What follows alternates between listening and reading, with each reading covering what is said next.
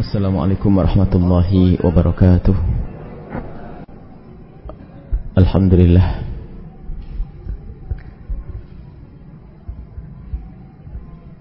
al-mu'ti bi ghairi hisab,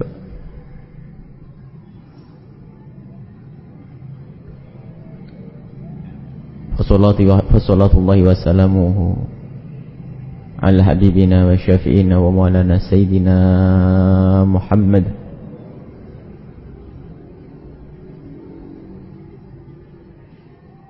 wa ala alihi al-mutahharin wa ashabi tayyibin wa tabi'in lahum bi ihsanin ila yaumiddin. Allahumma ya rabbana la tada'na fi hadhihi al-lailati al-mubarakati dhanban illa ghafartah wa la 'aiban illa satartah wa la maridan illa shafaitah wa la jahilan illa 'allamtah ولا غائبا إلا رددته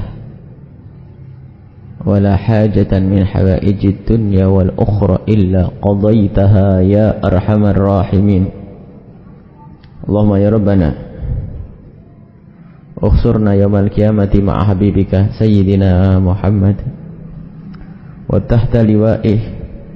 اللهم يا ربنا ارزقنا التوبة قبل الموت والشهادة عند الموت wal jannata ba'dal maut. Amma ba'du. Hadirin hadirat kaum muslimin dan muslimat dan para pendengar dimanapun anda berada, alhamdulillah pada malam hari ini kita bisa melanjutkan pengajian kita membaca kitab Minhajul Abidin. Semoga sesuai dengan kurikulum yang ditetapkan oleh Imam Ghazali rahimahullah ta'ala, bahwa di penghujung pembacaan kitab ini semua yang membaca kitab ini harus lulus menjadi ahli ibadah yang sesungguhnya. Semoga kita benar-benar nanti bisa benar-benar lulus di akhir pembacaan kitab ini sebagai ahli ibadah yang sesungguhnya, orang yang mendapatkan ridho Allah, orang yang mendapatkan bimbingan dari Allah subhanahu wa ta'ala. Kita langsung saja. Tadi sudah dikasih muqaddimah oleh Ustaz Ali. Beliau datang dari Semarang. Beliau menuntut ilmu beliau di Madinah bersama Al-Habib Zain bin Smith. Kebetulan beliau berada di Cirebon, sekaligus kami minta untuk bisa memberikan apa yang perlu untuk diberikan kepada kita semua, dan alhamdulillah kita sudah mendengar dari beliau, dan kami akan langsung saja melanjutkan pembacaan kitab Minhajul Abidin. Kita sudah sampai kepada wa fi hadzal ma'na qala al-musannif rahimallahu ta'ala nafa'ana Allah bihi wa bi ulumikum fid dharain amin ila anqal.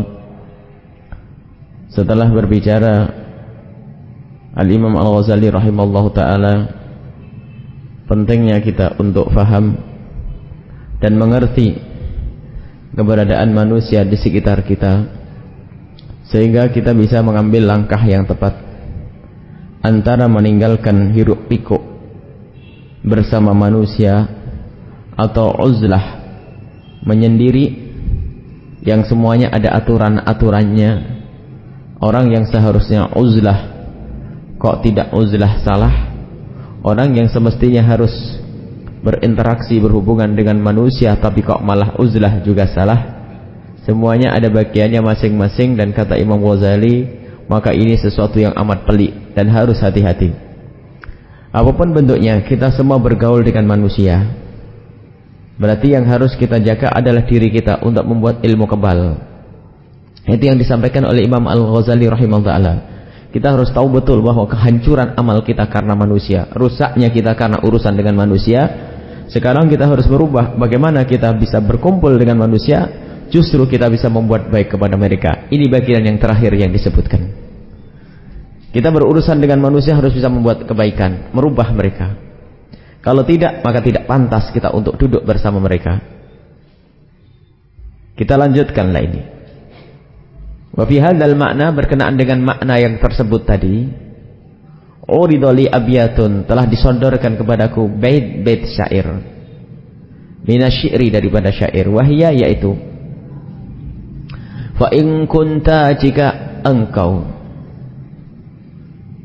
fi haddil a'immati raghiban, menginginkan petunjuk para imam-imam, jika engkau menginginkan petunjuk dari para imam-imam, para ulama, fawattin, maka persiapkan dirimu, siapkan dirimu ala antantahikal waqa'i'u, siapkan dirimu untuk menghadapi tantahik, untuk tertimpa oleh al-waqa'i', segala cobaan. Harus engkau persiapkan dirimu di dalam menghadapi badai. Di dalam perjalananmu banyak tantangannya, di dalam perjalananmu mencari ridha Allah. Binafsin waqurin, dengan jiwa yang penuh ketenangan. Inda kulli karihatin, di saat terjadi sesuatu yang tidak menyenangkan pun masih tenang. Wa qalbin saburin, dan hatimu yang harus kau tata. Ini semua urusan dengan manusia harus siap seperti ini. Wa qalbin saburin, hati yang penuh kesabaran. Wa huwa fis sadri, sabar di dalam hati tadi. Mani'un, itu yang bisa menghalangi daripada kehancuran seorang. Lisanuka makhzunun, lisanuka makhzunun, lidahmu pun terjaga, lidahmu pun terjaga. Wa tarfuka muljamun, dan matamu juga terjaga, matamu terjaga, lidahmu terjaga. Wa sirruka maktumun, dan sirmu, sir itu sesuatu yang sifatnya maknawi, kemuliaanmu, kebaikanmu, barokah yang ada padamu, segala bentuk kebaikan yang tidak terlihat itu sering disebut dengan istilah sir. Pangkat besar, pangkat tinggi di hadapan Allah namanya sir. Wa sirruka maktumun, jadi kebesaranmu yang sifatnya maknawiyat, yang tidak, itu kebesaran-kebesaran maknawiyat itu maktumun, tersembunyi. Ladai Rabbi, akan tapi di hadapan Allah dha'i'un, sangat masyhur. Artinya tidak banyak yang mengetahui tentang kelebihan-kelebihan maknawiyatmu. Tidak orang menyanjung-menyanjungmu, akan tapi Allah menyanjungmu. Wa dzikruka maghmurun, wa dzikruka maghmurun, dan zikirmu, ibadah-ibadahmu ini tersembunyi. Wa babuka mughlaqun, pintu rumahmu tertutup. Tidak mudah orang keluar masuk, bukan karena pelit, karena memang menghindar dari hiruk pikuk manusia yang membawa kepada kehancuran amal. Wa zakhruka bassamun, dan ternyata bibirmu, lidah, gigimu itu selalu terlihat, maknanya orang senyum. Engkau sifatnya senyum, mudah senyum. Wa batnuka ja'i'un, senantiasa perutmu dalam keadaan lapar. Wa qalbuka majruhun, dan hatimu senantiasa hati yang penuh dengan duka kerinduan. Jadi kalau ada hati yang penuh duka, itu sakit, tapi sakitnya karena rindu kepada Allah Subhanahu wa taala. Wasukuka, dan pasarmu, kehidupan duniamu itu kasitun, tidak kau makmurkan, sepi, kayak pasar yang sepi, enggak ada pelanggannya. Maksudnya duniamu tidak kau bangga-banggakan, tidak kau makmurkan. Wa fadluka madfunun, dan keutamaanmu benar-benar tertanam. Wa ta'nuka syai'un, kemuliaanmu, fadluka, kelebihan-kelebihan yang diberikan oleh Allah kepadamu tidak banyak orang tahu. Wa ta'nuka syai'un, sementara sebaliknya ta'nuka, celaan untukmu, syai'un, masyhur. Artinya apa? Ini mengajari untuk agar kita tidak mementingkan sanjungan manusia, tapi yang kita pentingkan adalah sanjungan Allah, biarpun manusia menghinakannya. Orang mengatakan kita goblok, mungkin orang mengatakan kita bodoh, akan tapi yang penting Allah mengangkat kita dan memuliakan kita. Wa bi kulli yaumin anta jari'u ghussatin, setiap hari engkau merasakan tegukan, tegakan, menegak sesuatu yang pedih. Madu merasakan sesuatu yang pedih atau sesuatu yang tidak enak, minad dahri, daripada badai zaman ini, kehidupan zaman sekarang, wal ikhwani, dan urusan dengan manusia. Memang selagi di dunia kita akan menemukan semua itu. Zaman yang menyiksa kita, manusia yang menyiksa kita. Wal qalbu ta'i'un, dan hati kita masih tetap patuh kepada Allah Subhanahu wa taala. Naharuka sughlun nasi, di siang hari kau sibuk dengan manusia. Min ghairi minnatin, ya. Kita sibuk dengan manusia. Di siang harinya kita berurusan dengan manusia min ghairi minnatin, tanpa kita hitung-hitung. Maksudnya ikhlas dengan manusia. Tapi walailuka, dan malam harimu adalah syauqun, satu kerinduan kepada Allah Subhanahu wa taala.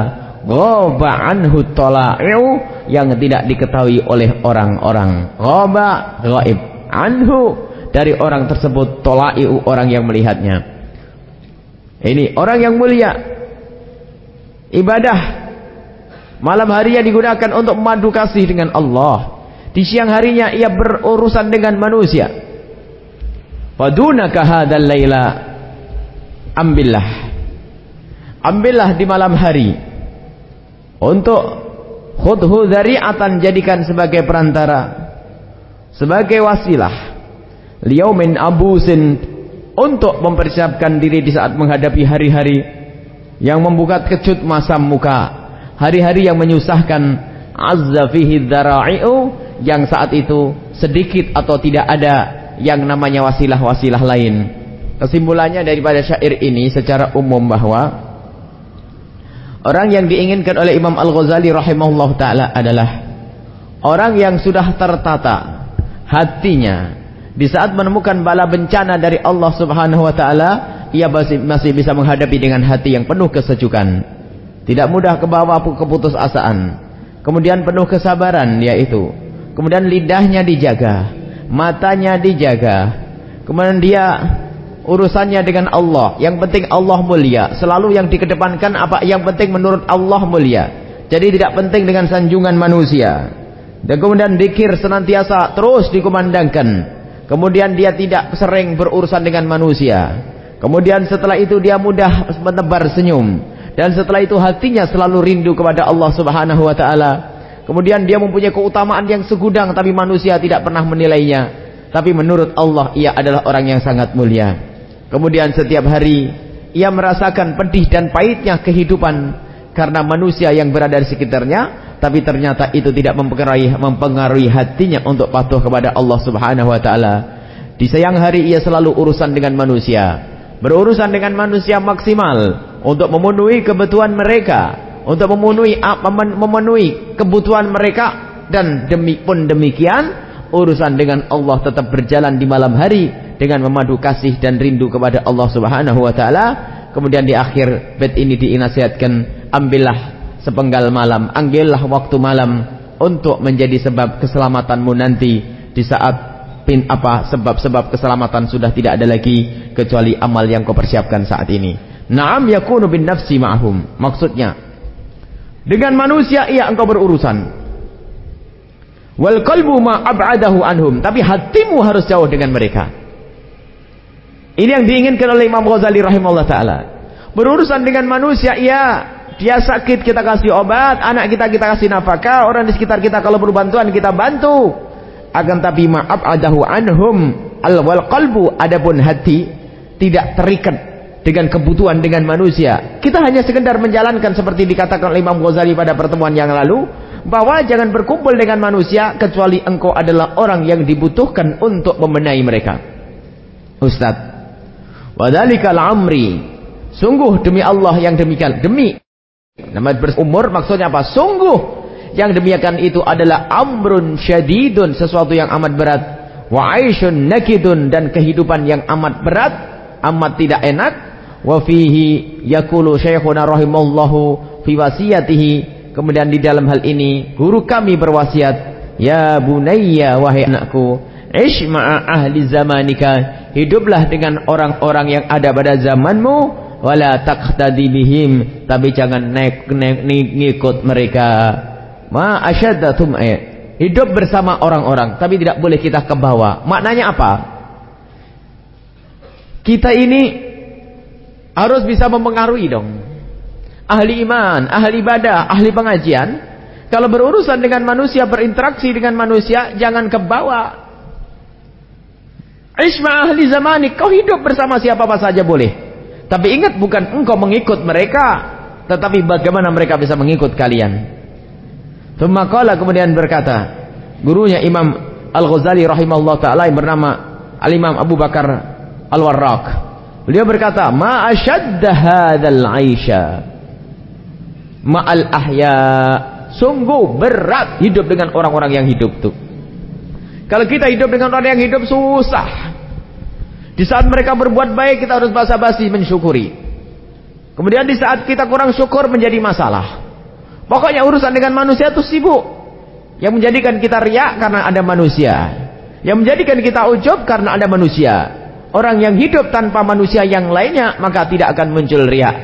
Seperti yang disebutkan kemarin, kalau ada satu orang hidup di tengah gunung, di tengah hutan, sendirian, hanya dengan harimau dan kera, dia sholat rajin, nggak ada yang namanya riak saat itu. Kenapa? Yang lihat kera sama harimau. Tapi kalau sudah urusan dengan manusia, baru mulai itu namanya riak dan ujub muncul di saat kita kumpul dengan manusia. Jadi manusia itu perusak amal.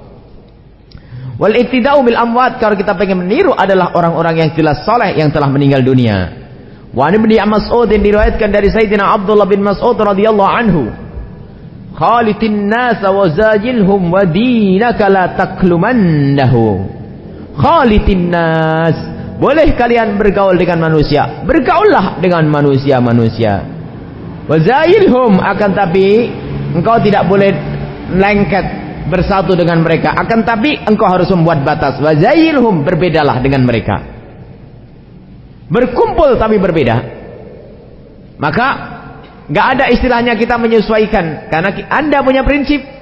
Anda yang ngerti agama, ada yang ngaji, ada yang ngerti halal dan haram. Yang mengerti halal haram, yang tahu itu semua, tentunya harus merubah, bukan dirubah. Mestinya menjadikan orang ikut, bukan mengikuti. Ini nasihatnya. Wa dinaka la taklumannahu, dan agamamu jangan kau nodai. Awas, engkau yang sudah beragama di saat kumpul dengan manusia, jangan kau nodai agamamu. Kau rendahkan agamamu karena engkau tidak bisa mempertahankan prinsip kebenaran yang kau yakini. Fa hadhi nuqtatun mukni'atun, ketahuilah ini adalah satu poin penting, poin pilihan mukni'atun yang amat memberikan, ya mukni'atun itu yang pilihan puas, yang membuat puas. Maksudnya apa? Fahadihi, makna ini nuqtatun mukni'atun, suatu hal yang semua orang itu faham kebenarannya, cuman orang tidak mudah untuk mengamalkannya. Jadi kalau kita urusan dengan manusia itu memang membuat kita susah. Maksiat muncul dari manusia, riya muncul saat kita urusan dengan manusia. Jadi dosa-dosa gede itu karena kita urusan dengan manusia. Kita bisa menyadari yang demikian itu, akan tapi ternyata kita pun belum banyak bisa menerimanya. Tsumma aqulu, kemudian aku katakan, tsumma aqulu, kemudian aku berkata. Di sini adalah Imam Ghazali rahimahullah taala. Idza majal fitanu, jika sudah bergolak fitnah, ba'duha fi ba'din, bergolak antara sebagian dan sebagian yang lainnya. Maksudnya sudah rancu, sudah merambah, sudah memasyarakat fitnah, kejahatan, kemaksiatan, ketidakbaikan. Wa taraja'al amru, dan akan berubah segala urusan. Maksudnya kembali urusan agama menjadi berkurang, taraja, mundur al-amru, urusan agama. Wa walan nasu an amrid dini, dan orang-orang pada berpaling dari urusan-urusan agama, mudbirina, berpaling ke belakang, la yarkubuna fi mu'minin illan, tidak pernah memperhatikan bersama kaum mukmin illan, tentang urusan kekerabatan. Maksudnya apa?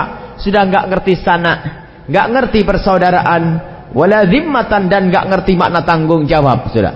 Di saat orang tidak ngerti tanggung jawab dengan sesama, di saat orang sudah tidak mengerti makna kekerabatan persaudaraan, maka awas di saat-saat seperti ini. Wala yatlubuna aliman, dan mereka pun sudah tidak butuh kepada orang alim, tidak butuh kepada ustaz. Wala yarmuquna mufidan, mereka tidak memandang sesuatu yang bermanfaat.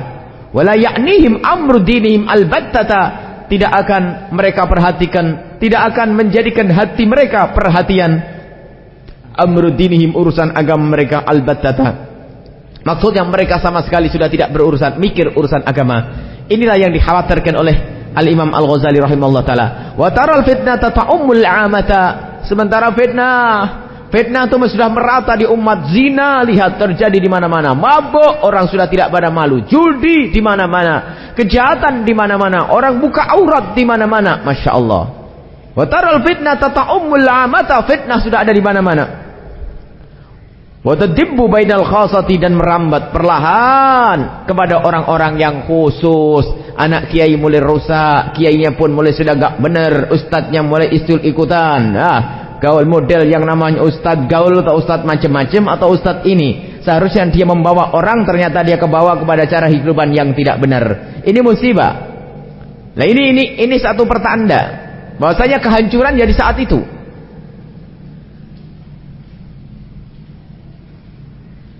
Walil alimi al-udru, maka di saat seperti itu, aduh, kata Imam Ghazali, zaman ini sudah enggak karu-karuan fitnah kemana-mana. Ustadz rusak, kiai enggak benar nih yang disyariat oleh Imam Ghazali. Orang pada rusak, orang-orang khusus sudah pada enggak benar. Susah kita mau membuat mereka baik, mengajak kepada kebaikan susah. Maka falil alimi, maka bagi seorang alim al-udru, dimaafkan fil uzlati, untuk uzlah. Kalau sudah zamannya kayak begitu, ini kaman. Kalau sudah zamannya kayak begini, ini uzlah. Wa tafarrutu, menyendiri. Wa dafnil ilmi, menyembunyikan ilmu sudah. Sebab disebarkan pun malah jadi bahan tertawaan. Dibilang ekstrim lagi. Dibilang terlebih-lebihan. Dibilang keras, macam-macam. Wa akhafu, kata Imam Ghazali di abad keempat Hijriah. 1000 tahun yang lalu, kata Imam Ghazali. Belum ada televisi, belum ada radio, belum HP. Apa kata Imam Ghazali? Wa akhafu, dan aku khawatir, annama dzakarnahu, apa yang kami sebutkan dengan zaman rusak itu tadi, fitnah mulai masuk di kalangan para ustadz sekalipun, huwa hadzal zaman, aku khawatir itu adalah zaman saat ini yang aku temukan. Itu Imam Ghazali yang ngomong. Pada zaman itu, zaman an-nakidu as-sa'bu, zaman yang susah dan zaman yang pahit. Wallahul musta'an, hanya kepada Allah lah minta pertolongan. Walai tuklan, dan hanya kepada Allah lah tempat untuk menyerahkan. Fahada hukmul uzlati, ini adalah hukumnya uzlah. Wa tafarrudi anin nasi, dan menyendiri dari pikuknya manusia. Fafhammu, maka fahamilah. Fa innal ghalata, sebab salah, fihi, di dalam memahami makna ini, azimun, fihi azimun, sesuatu kesalahan yang besar. Wa dararuhu katsirun, dan bahayanya ada sangat banyak, membahayakan sekali. Wabillahi taufik, hanya kepada Allah lah kita memohon taufik dari Allah subhanahu wa ta'ala. Nah, ini Imam Ghazali menyimpulkan pada akhir pembicaraan beliau tentang urusan kita dengan manusia. Kalau setelah begitu kasusnya, begitu repotnya hidup dengan manusia, punya suami, ada tanggung jawab patuh kepada suami. Seorang laki-laki menikah dengan istri, wajib memberi nafkah. Jika tidak, dosa. Istri tidak menikah, pengen nikah. Setelah menikah punya tanggung jawab untuk patuh kepada suami. Enggak patuh, neraka. Jadi gara-gara manusia ini kita masuk neraka. Nah ini, maka harus hati-hati, kata Imam Ghazali. Dicermati urusanmu dengan manusia. Zaman fitnah sudah mulai merusak. Tu'radul fitnatu 'alal qulubi 'udan kal hasiri. Nanti fitnah itu masuk ke hati seseorang itu kal hasir, seperti tikar, selembar demi selembar. Jadi rusaknya jiwa kita, rusaknya hati kita itu karena sedikit-sedikit kemaksiatan yang merambah, menempel di hati kita sedikit-sedikit, fitnah-fitnah itu, sehingga orang tiba-tiba keras hatinya, nggak bisa mendengar kebenaran dari siapapun.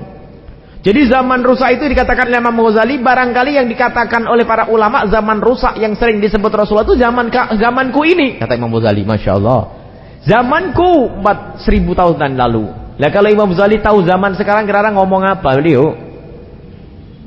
Zaman dulu itu zamannya Imam Ghazali, dan barangkali zaman itu adalah zaman sekarang yang aku temui, kata Imam Ghazali. Dan kami katakan dari mimbar ini, wahai Imam Ghazali, zamanmu adalah zaman yang sangat baik bagi kami. Kalau sudah zaman sekarang jauh lebih rusak, berapa ribu kali kerusakan daripada zamannya Imam Ghazali. Pun demikian, manusianya lebih nyantai daripada zamanmu, wahai Imam. Orangnya merasa sudah ahli surga semuanya ini. Baik orang yang merasa ahli surga semuanya, seolah-olah sudah baik. Imam Ghazali saja takut, padahal ahli ibadah. Beliau ilmunya luar biasa. Semoga Allah memberikan kepada kita kesadaran, semoga Allah memberikan kepada kita ilmu yang manfaat, dan semoga Allah memilihkan kita di saat berurusan dengan manusia ini adalah satu pilihan yang menghantarkan kita kepada kemuliaan. Jangan sampai kita diletakkan oleh Allah di tempat yang kita tidak bisa mulia di situ. Jangan sampai kita diletakkan oleh Allah di tempat yang kita bakal dihinakan oleh Allah Subhanahu wa taala. Ini adalah pembacaan kitab Minhajul Abidin, dan insyaallah nanti akan kita lanjutkan permasalahan atau masalah berikutnya. Semoga Allah Subhanahu wa taala menjaga kita semua. Wallahu a'lam bishawab. Syukran kepada Al-Mukarram Buya Yahya. Dan tibalah kita pada saat ini pada bagian tanya jawab, dan memudahkan bagian tanya jawab pada kesempatan kali ini. Kami persilahkan satu penanya dari bapak-bapak dan satu penanya dari ibu-ibu dengan satu orang satu pertanyaan, dan dimohon untuk menyebutkan identitasnya. Maka yang ini pertanyaannya langsung.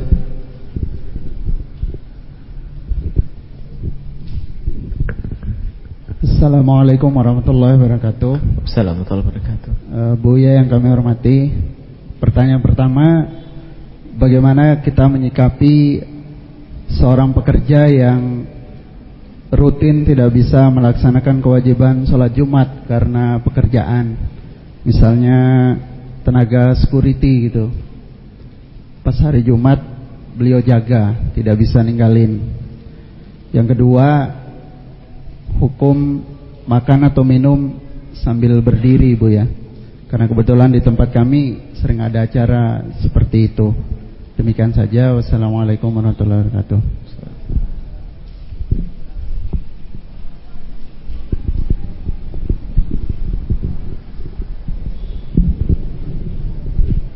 Assalamualaikum warahmatullahi wabarakatuh. Waalaikumsalam.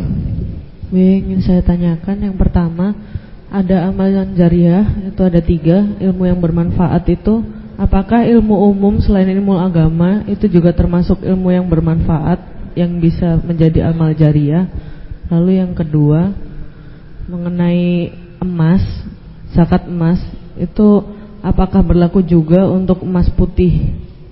Mohon penjelasannya. Terima kasih. Wassalamualaikum warahmatullahi wabarakatuh.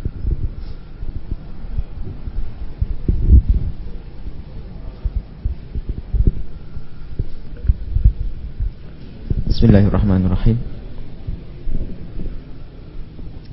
Masalah sholat Jumat termasuk di antara uzur Jumat. Jadi Jumat itu adalah kewajiban yang amat berat, amat besar. Makanya meninggalkan Jumat hukumnya adalah dosa gede. Tapi orang harus tahu siapa orang yang boleh meninggalkan Jumat. Ada namanya a'dzarul Jum'ati, uzurnya orang di dalam melaksanakan sholat Jumat. Kalau ada uzur dia tidak dosa lagi.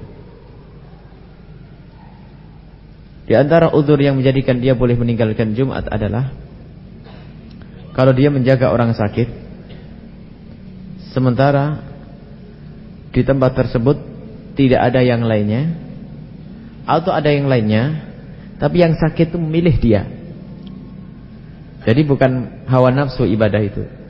Misalnya seorang ibu sakit, mempunyai anak, dan anaknya dekat dengan dia. Setiap anak mau pergi bilang, "Nak, kau di sini saja, Nak." Maka di saat itu dia boleh meninggalkan Jumat. Atau untuk menjaga sesuatu yang dimuliakan dari 5 hal: nyawa, harta, kehormatan, ya, nasab, akal. Jadi kalau kita mempunyai harta yang halal, yang harus dijaga, harta terhormat, itu kita boleh meninggalkan Jumat hanya untuk menjaga harta kita. Kalau untuk menjaga harta yang halal, yang terhormat, misalnya sebuah rumah, di situ ada banyak uangnya, banyak emas peraknya, dan itu adalah halal, maka ada satu yang menjaganya, itu adalah boleh meninggalkan Jumat. Karena apa? Kalau dia pergi Jumatan, maka harta yang wajib dijaga itu akan hilang dan dicuri orang. Hukumnya security pun sama. Jika security itu menjaga satu tempat yang tidak bisa tidak, artinya harus laki-laki yang menjaganya. Kalau tidak laki-laki yang menjaga, maka tidak aman. Maka saat itu, asalkan yang dijaga itu sesuatu yang terhormat, toko yang terhormat, toko emas yang terhormat, Kemudian pokoknya sesuatu yang halal, bukan sesuatu yang haram loh. Masa jadi security di perjudian ya, tempat pelacuran ya nggak masuk. Pokoknya terhormat, halal itu harta. Maka di saat seperti itu, security itu boleh meninggalkan Jumatan dan hanya wajib sholat duhur. Tapi harus ada aturannya. Kalau memang butuh satu, cukup satu. Kalau tambah dua, yang kedua adalah wajib Jumatan. Yaitu di saat untuk menjaga sesuatu yang terhormat dari harta atau akal. Jadi kita kembalikan, dia security dia apa nanti. Asalkan sesuatu yang dijaga itu barang terhormat dan tidak ada yang bisa diwakili. Maksudnya kalau seandainya ada wanita yang menjaganya tidak aman, maka seorang laki-laki tersebut boleh meninggalkan Jumat demi menjaga mereka. Bukan saja harta, mungkin zaman keruh terjadi banyak pemerkosaan misalnya. Seorang laki-laki punya adik perempuan, kakak perempuan, atau saudari perempuan di rumahnya. Kalau dia keluar berbahaya, maka dia menjaga kehormatan, tidak usah melaksanakan sholat Jumat. Tapi ya itu hanya sekedar kebutuhannya saja. Kalau lebih wajib. Yaitu tadi security kalau butuh dua, maka dia kasih dua saja. Yang ketiga adalah wajib sholat Jumat. Ini. Maka kita kembalikan kepada hakikat yang dijaga apa? Yang dijaga adalah lembaga meribakan uang. Ya. Ini bermasalah. Misalnya. Atau seorang rentenir paling kaya. Cuman karena kaya raya, tolong jaga rumah saya. Ini jaganya rumah rentenir. Atau rumahnya judi. Atau rumah pemabuk. Atau rumah pokoknya yang nggak benar. Maka itu tidak terhormat. Maka selagi tidak terhormat, kita tidak boleh bekerja di situ. Bagi yang bekerja di situ, tetap dia wajib melaksanakan sholat Jumat. Itu ya kaidahnya. Sudah jelas. Jadi security boleh meninggalkan Jumatan. Asalkan apa? Tidak bisa diwakilkan yang lainnya. Kalau bisa diwakilkan dengan security yang kafir, suruh security yang kafir menjaga. Nah ini. Security yang tidak berislam, tidak wajib Jumatan kan otomatis. Maka dia menjaga, security yang tidak Islam itu yang menjaga. Maka security yang Islam harus berangkat melaksanakan sholat Jumat. Kemudian hukumnya makan dan minum dengan berdiri adalah tidak dosa. Tapi hanya sunnah orang itu makan minum dengan duduk. Kecuali dia merasa tidak nyaman dengan cara duduk, maka saat itu karena dia merendahkan sunnah Nabi, maka wajib duduk. Jadi semua sunnah Nabi yang kita ogah-ogahan melakukannya, maka saat itu kita wajib melakukannya. Atau sesuatu yang tidak dilakukan Rasulullah atau dilarang oleh Rasulullah, tapi kok kita masih ingin mengikuti yang melanggarnya, atau kita mengingkari, maka saat itu menjadi wajib. Contoh ya, yang gampang saja, istinja dengan batu. Hukumnya kan mubah. Biarpun ada air, kita boleh beristinja dengan batu. Tapi kalau ternyata ada di hati kita ngerendahkan, kenapa gitu aja ada air kok istinja dengan batu, jijik masa istinja dengan batu. Lah, merasa jijik dengan apa yang dilakukan Rasulullah, maka itu haram, maka harus istinja dengan batu. Sama, yang namanya sholat, mengkosor sholat itu sunnah. Dianjurkan kalau orang bepergian mengkosor sholat. Tapi kalau dia tidak mau mengkosor sholat hanya karena merendahkan apa yang dilakukan Rasulullah, maka mengkosor sholat menjadi wajib hukumnya. Jadi makan dengan duduk adalah sunnah. Tidak menjadi wajib kecuali orang gengsi duduk. Masa saya makan dengan duduk? Ada gaya makan orang-orang kota itu ada. Prasmanan sambil berdiri semuanya. Ya pernah suatu ketika kita tidak ngerti kalau tidak disediakan kursi suruh makan. Setelah suruh makan rupanya sudah biasa berdiri. Baik kalau biasa berdiri saya bikin mereka semuanya duduk. Gimana? Saya duduk di sorban saya. Akhirnya mereka bingung pada duduk. Bingung tidak ada tikar. Salahnya tuan rumah nggak nyiapkan tikar ya. Jadi saya duduk karena saya tidak makan berdiri, kan begitu. Jadi makan berdiri hukumnya adalah makan duduk adalah sunnah dan minum dengan duduk adalah sunnah. Kemudian ilmu yang bermanfaat yang akan sambung kepada kita di saat kita mati adalah ilmu yang bermanfaat. Dalam hal ini ternyata bukan saja ilmu agama. Segala sesuatu yang ada manfaat untuk manusia itu adalah sesuatu yang mulia. Bahkan disebutkan dalam hadis Nabi, yang terputus itu bukan 3 saja, yang tidak terputus bukan 3 saja. Yang tidak terputus ada di antaranya sumur yang digali. Nah, sumur yang digali cuma urusan sumur yang digali. Orang menggali sumur setelah itu meninggal dunia dan sumur itu masih digunakan untuk mengairi sawah-sawah dan sebagainya, maka yang menggali sumur itu mendapatkan pahala. Padahal ini bukan urusan agama, tapi ada sesuatu yang ada manfaatnya untuk manusia. Jadi bukan saja urusan ilmu agama, tapi segala sesuatu yang ada manfaatnya untuk manusia, maka itu menjadi agama. Jadi ilmu umum menjadi agama. Begitu sebaliknya ya. Biarpun ilmu agama, tapi kalau digunakan untuk cari uang dan cari pangkat, maka itu akan menjadikan sebab kehinaannya dia di dunia dan di akhirat. Kemudian zakat emas. Adapun emas putih itu tidak disebut sebagai emas. Jadi emas putih itu bukan disebut sebagai emas. Sebab nggak ada istilahnya emas putih dalam istilah apa?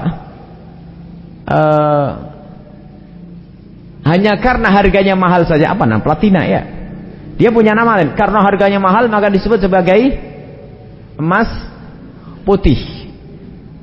Jadi kalau emas putih itu adalah bukan termasuk dari bagian emas, karena itu bukan emas sebetulnya. Mana ada emas putih? Emas itu yaitu yang kuning, yang sudah semua orang tahu namanya emas.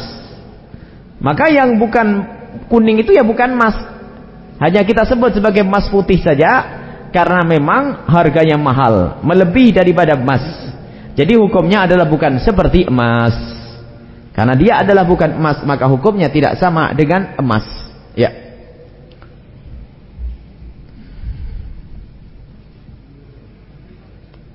Ada satu lagi yang mau ditanyakan?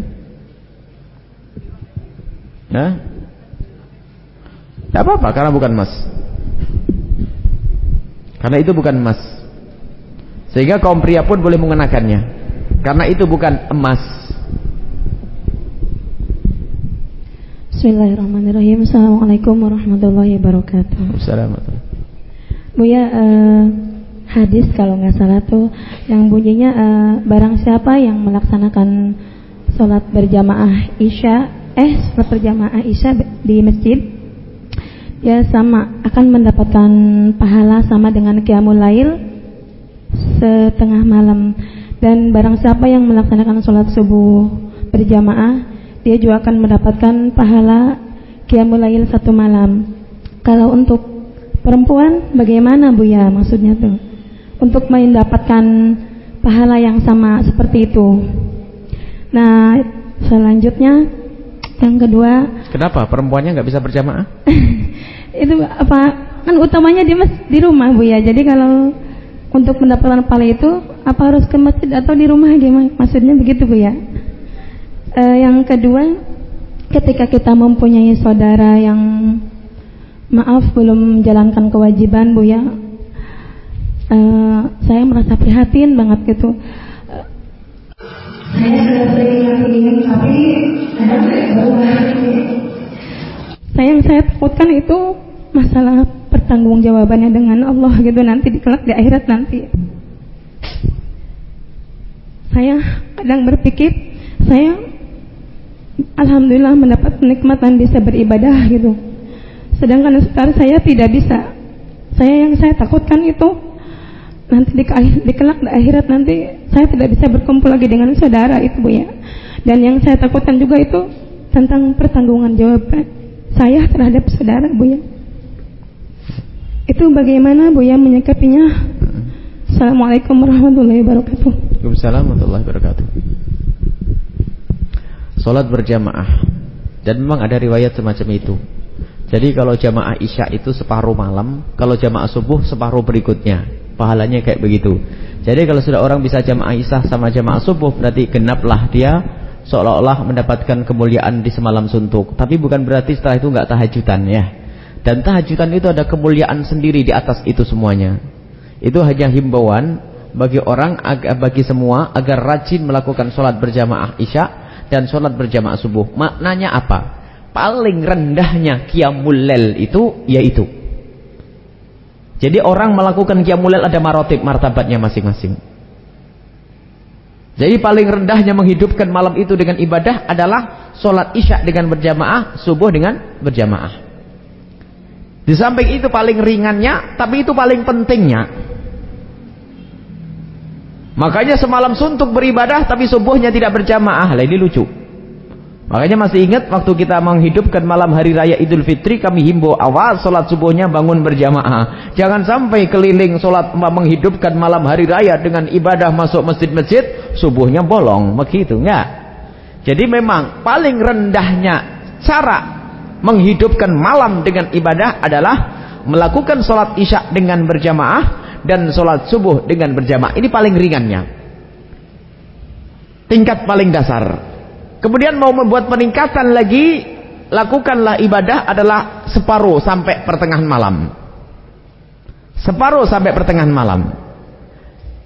Lebih hebat lagi, bukan separuh sampai pertengahan malam, tapi dari sepertiga malam akhir itu. Separuh malam pertengahan ke belakang itu. Jadi kalau ada suruh milih, mana yang lebih bagus, aku mulai habis isya sampai jam 12 malam, atau jam 12 malam sampai pagi? Jawabnya adalah yang 12 malam sampai pagi lebih bagus daripada yang awal waktu sampai jam 12 malam. Ini hadis yang diriwayatkan dari Sayyidina Umar bin Khattab dari Rasulullah sallallahu alaihi wasallam. Jadi yang menghidupkan akhir malam lebih bagus daripada menghidupkan awal waktu. Ini adalah tentunya di atas keutamaannya, bukan di atas keutamaannya itu artinya begini, tingkat berikutnya. Di samping sudah sholat isya berjamaah, subuh berjamaah, baru naik tingkat berikutnya adalah dengan menghidupkan malam dengan ibadah. Lah kalau dibalik ibadah kok di tengah malam tapi nggak subuh jamaah, nggak isya jamaah, maka ini adalah ya rendah dong, karena yang paling gede adalah berjamaah di waktu isya dan berjamaah di waktu sholat subuh. Masya Allah, ini adalah kemuliaan. Barangkali yang ditanyakan, kasihan ibu di rumah nggak pernah sholat berjamaah nih, nggak bisa mendapatkan pahala, ya? Kenapa tidak bisa sholat berjamaah? Kan masih bisa sholat jamaah dengan suaminya. Suaminya sholat di masjid, mungkin begitu.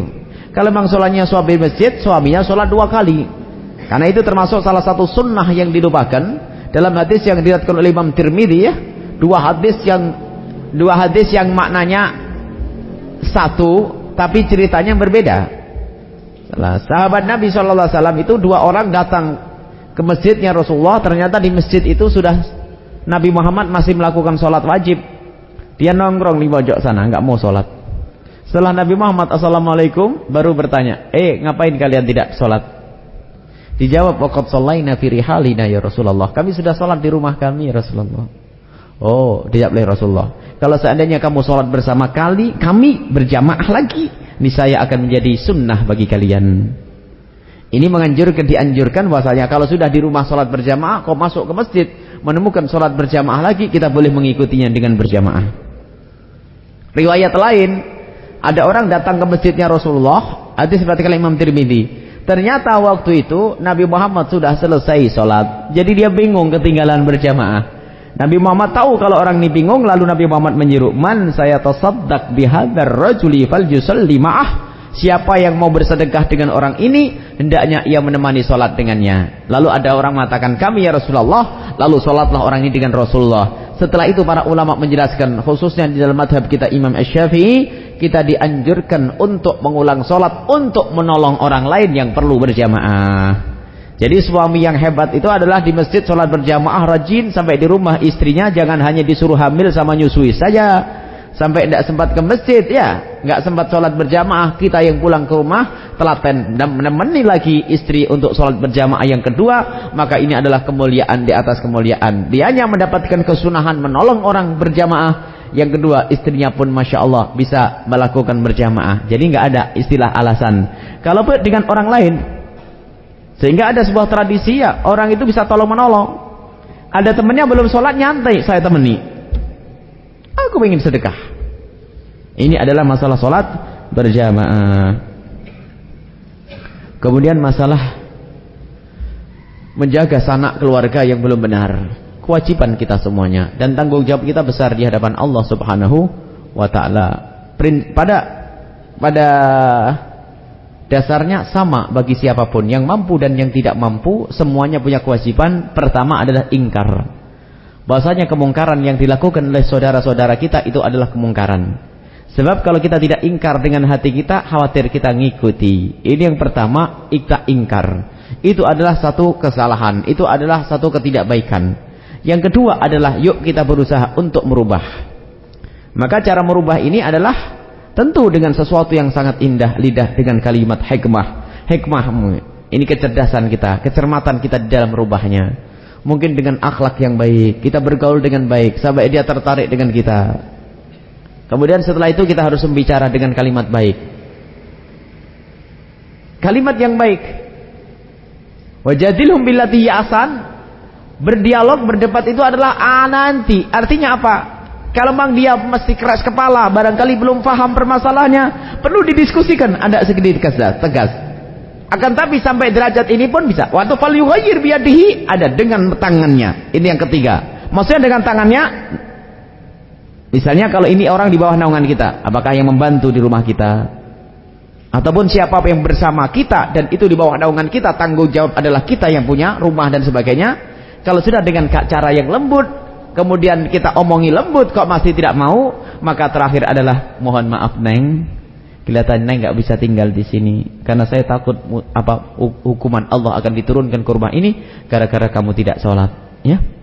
Bukan saya ngusir ya, tapi saya ngusir orang yang tidak sholat. Engkau adalah adikku selagi sholat, tapi selagi tidak sholat nggak ada tempat di sini. Kan mikir juga nanti ya, ada ketegasan begitu. Harus dengan ketegasan. Kapan itu? Di saat kita punya kekuatan. Kalau tidak punya kekuatan nggak bisa. Tapi ingat, sebelum kita melakukan dengan kekuatan, dengan keras ini harus dengan lembut, bermacam-macam cara, dengan penuh kasih, kelembutan, mengambil hati. Kalau kita pun dengan kekuatan tidak mampu, cukuplah kita berdoa. Dan ini yang paling utama. Sebelum kita merubah orang dengan lidah kita, sebelum kita merubah orang dengan tangan kita, ternyata yang paling penting dan paling bermanfaat dan paling besar pengaruhnya adalah kita memohon kepada Allah. Itu yang sering kita lupakan. Kita mungkin menangis di malam hari sambil mengadu kepada Allah, ya Allah saudaraku, ya Allah saudaraku, ya Allah saudaraku, ya Allah. Allah Maha tahu, insya Allah tidak akan disiksa oleh Allah orang yang semacam ini. Sehingga ada justru keberhasilan orang yang tampak dalam ibadah, dalam berjuang ini tidak lain karena doanya orang yang tersembunyi. Kalau seandainya ada orang menilai dakwah kita ini berhasil semuanya, bukan karena ini. Ada orang tersembunyi di sana yang selalu berdoa, tidak pernah kelihatan di layar televisi, tidak pernah terdengar di sebuah radio, tidak pernah berceramah di mimbar-mimbar, akan tapi setiap malam mendoakan, ya Allah umat kekasihmu Nabi Muhammad yang ada di pasar Pleret, yang ada di pasar Sumber, yang ada di ini. Ada orang berdoa yang semacam itu. Ternyata doa mereka itulah yang menjadikan orang lain masyhur.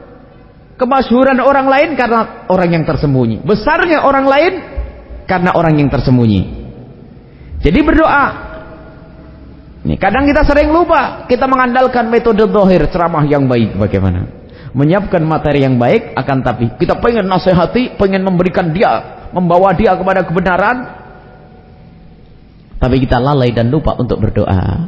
Jadi yang paling pertama dan utama adalah Anda mendoakan dia setiap saat, itu tanda cinta Anda. Kalau Anda sudah setiap malam mendoakan, insya Allah tidak akan dihukum oleh Allah. Adapun masalah temuan dengan saudara, ketahuilah, orang itu kalau sudah tidak ada iman di sana itu sudah nggak ada ikatan sama sekali. Ibu lupa anak, anak lupa ibu. Rasa kasih yang selama ini kita gambarkan tidak ada lagi sudah. Bahkan musuh. Amal baik. Saat ini memang kita, ya Allah nanti saya tidak ketemu dengan anak. Memang harus begitu, kita nggak rela kalau pisah dengan anak kita. Yang penting kita itu selamat dulu loh, gitu loh. Baru nanti orang lain di sekitar kita bawa kepada keselamatan. Jangan sampai kita sibuk menyelamatkan orang, akan tapi ternyata kita sendiri tidak selamat. Jadi kaidah di dalam kita membangun bangsa, membangun masyarakat itu pertama adalah aku dulu selamat. Kemudian setelah aku selamat, bentengi keluargaku dahulu. Jangan berbicara gede-gede dulu, ternyata anaknya rusak. Mendirikan negara Islam, harus tegak Islam, syariat Islam. Istrinya gundulan. Yang presidennya dia, menterinya istrinya. Kok menterinya nggak bisa pakai kerudung yang cantik lah ini? Sudah begitu mau mendirikan negara Islam yang gede, berjuang, bohong. Adik perempuannya tidak karu-karuan. Jadi negara yang kecil itu dulu dibenahi, baru ngomong negara yang gede.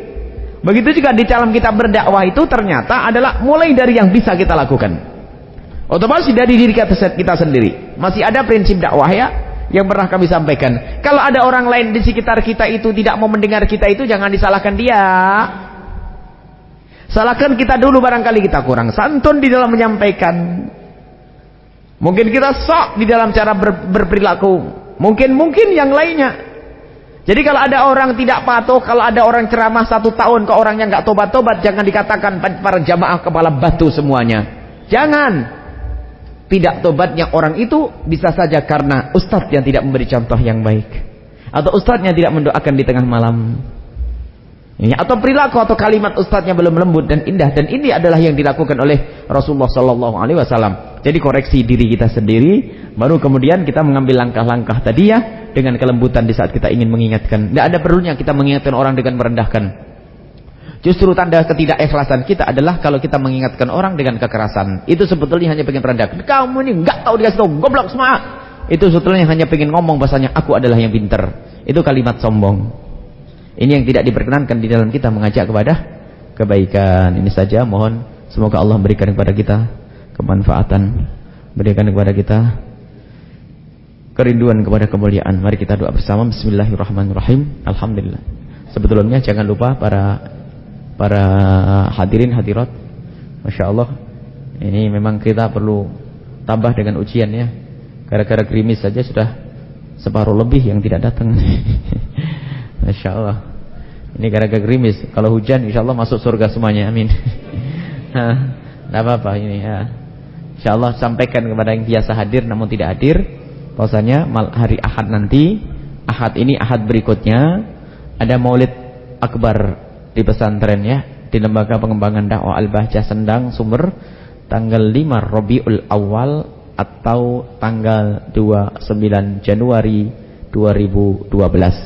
5 Rabiul Awal 1433, jam 8 pagi sampai selesai jam 11. Makan siangnya di sana nanti ya. Jangan buru-buru pulang. Tahun kemarin separuh pada pulang ya, karena kelamaan acaranya. Jadi jangan 8. Jadi pengajian pagi itu diundur. Biasanya kan setengah 7 kita pengajian. Jadi pengajian siang pagi bukan ditiadakan, tapi diundur mulai jam 8 sampai jam 11 insyaallah. Diupayakan untuk bawa anak semuanya. Mungkin ada orang yang tadi itu bandel nggak mau ngaji dan sebagainya, ajak saja sekali-kalilah, itu setahun sekali nggak apa-apa. Barangkali berkat hadirnya tempat ini akhirnya rindu untuk menghadiri majelis ya. Itu kemudian kalau perlu satu orang bawa 20 ya. Jadi satu orang dari koordinator 20 sehingga majelisnya nanti semakin banyak yang hadir, sehingga banyak yang ngamini, semakin mudah diterima doa kita oleh Allah Subhanahu wa taala. Baik. Ini saja. Bismillahirrahmanirrahim. Alhamdulillahirabbil alamin. Allahumma shalli ala sayyidina Muhammad wa ala ali sayyidina Muhammad. Allahumma arhamna wa la tu'adzibna wansurna wa la takhdhulna wa'afina wa la tumridna wa akrimna wa la tuhinna wa athirna wa la tu'thir alaina innaka ala kulli syai'in qadir. Allahumma ya Allah, ya Allah, ya Allah, muliakan kami Allah dengan ilmu yang manfaat ya Allah, jauhkan kami dari ilmu yang tidak manfaat. Ya Allah, jadikanlah perkumpulan kami dengan sesama kami adalah perkumpulan yang menjadikan kami bahagia kelak ya Allah, di dunia dan di akhirat. Jangan sampai perkumpulan kami dengan sesama kami menjadikan kami masuk neraka-Mu ya Allah. Ya Allah, kirimkan kepada kami guru yang baik, kirimkan kepada kami sahabat yang baik, kirimkan kepada kami ya Allah bawahan yang baik, kirimkan kepada kami ya Allah atasan yang baik, kirimkan kepada kami orang-orang baik ya Allah, orang-orang baik yang menjadikan sebab kami mulia dan bahagia di dunia dan di akhirat. Ya Allah yang Maha Pengasih, ya Allah yang Maha Penyayang. Kami hadir ke tempat ini adalah untuk mencari ridha-Mu, maka ya Allah berikan kepada kami keridhaan-Mu ya Allah, rahmat-Mu, kasih sayang-Mu ya Allah, ya Allah, ya Allah. Ya Allah yang biasa hadir ke tempat ini namun di malam hari ini mereka tidak hadir ya Allah. Kami mohon ya Allah berkah, rahmat, pahala yang Kau berikan kepada kami saat ini sampaikan kepada mereka ya Allah. Yang belum bisa hadir akan tapi hanya bisa mendengar melalui radio ya Allah. Kami mohon ya Allah berikan pahala yang Kau berikan kepada kami kepada mereka juga ya Allah, dan jadikan kami adalah rombongan-rombongan orang yang Kau ridhoi ya Allah. Berikan kepada kami kebahagiaan di dunia dan di akhirat. Jauhkan kami dari sebab kenistaan, jauhkan kami dari penyakit hati, jauhkan kami dari dengki, jauhkan kami dari dendam. Jika ada orang berbuat salah kepada kami, menyakiti kami, maka kami mohon ya Allah ampuni dia dan berikan kepada mereka segala kebaikan ya Allah. Jangan sampai ada dan ampuni dia, berikan kesadaran. Jangan sampai ada orang yang berbuat jahat kepada kami lalu masuk neraka karena kejahatannya itu. Ampuni ya Allah, ampuni ya Allah. Jauhkan kami dari sombong dan jauhkan kami dari mengucapkan tanpa mengamalkannya ya Allah. Jauhkan kami dari pandai bertutur kata tapi tidak bisa mengamalkannya ya Allah. Engkau sungguh maha kuasa ya Allah. Mudahkan segala urusan kami, lapangkan rizki kami, yang sakit sembuhkan, yang punya hutang mudahkanlah kami dalam membayar hutang kami, yang belum menikah kirimkan kepada mereka pasangan orang yang kau ridhai, yang kau cintai, yang belum punya anak berikan kepada mereka anak yang soleh-solehah, dan yang sudah yang ya Allah yang belum punya anak berikan karunia mereka anak yang soleh-solehah, dan yang sudah mempunyai anak berikan kepada mereka kemampuan untuk mendidik mereka ya Allah, dan jadikan orang tua kami, guru-guru kami ahli surgamu, dan jadikan kami ahli surgamu, anak-anak kami ahli surgamu ya Allah. Berikan kepada kami dan umat kekasihmu Nabi Muhammad ya Allah. Berikan kepada pejabat-pejabat kami kesadaran ya Allah dan hidayahmu ya Allah, dan panjangkan umur kami semua dalam ketaatan serta sehat walafiat. Dan di saat engkau hendak mencabut nyawa kami, maka cabutlah nyawa kami ya Allah. Di saat engkau mencintai kami, di saat kami rindu kemuliaan di hadapanmu, cabutlah nyawa kami ya Allah. Dalam keadaan kami beribadah, cabut nyawa kami. Dalam keadaan kami sujud, dalam solat kami ya Allah. Berikan kepada kami semua husnul khatimah. Husnul khatimah, mati dalam keadaan iman ya Allah. Mati dalam keadaan iman ya Allah, iman ya Allah. Dan jadikan ucapan kami di akhir hayat kami kelak adalah kalimat agung dan mulia, la ilaha illallah Muhammadur Rasulullah, la ilaha illallah Muhammadur Rasulullah, la ilaha illallah Muhammadur Rasulullah sallallahu alaihi wasallam. Rabbana atina fid dunya hasanah wa fil akhirati hasanah wa qina adzabannar. Wa sallallahu ala sayyidina Muhammadin wa ala alihi wa sahbihi wasallam. Walhamdulillahi rabbil alamin. Al-Fatihah.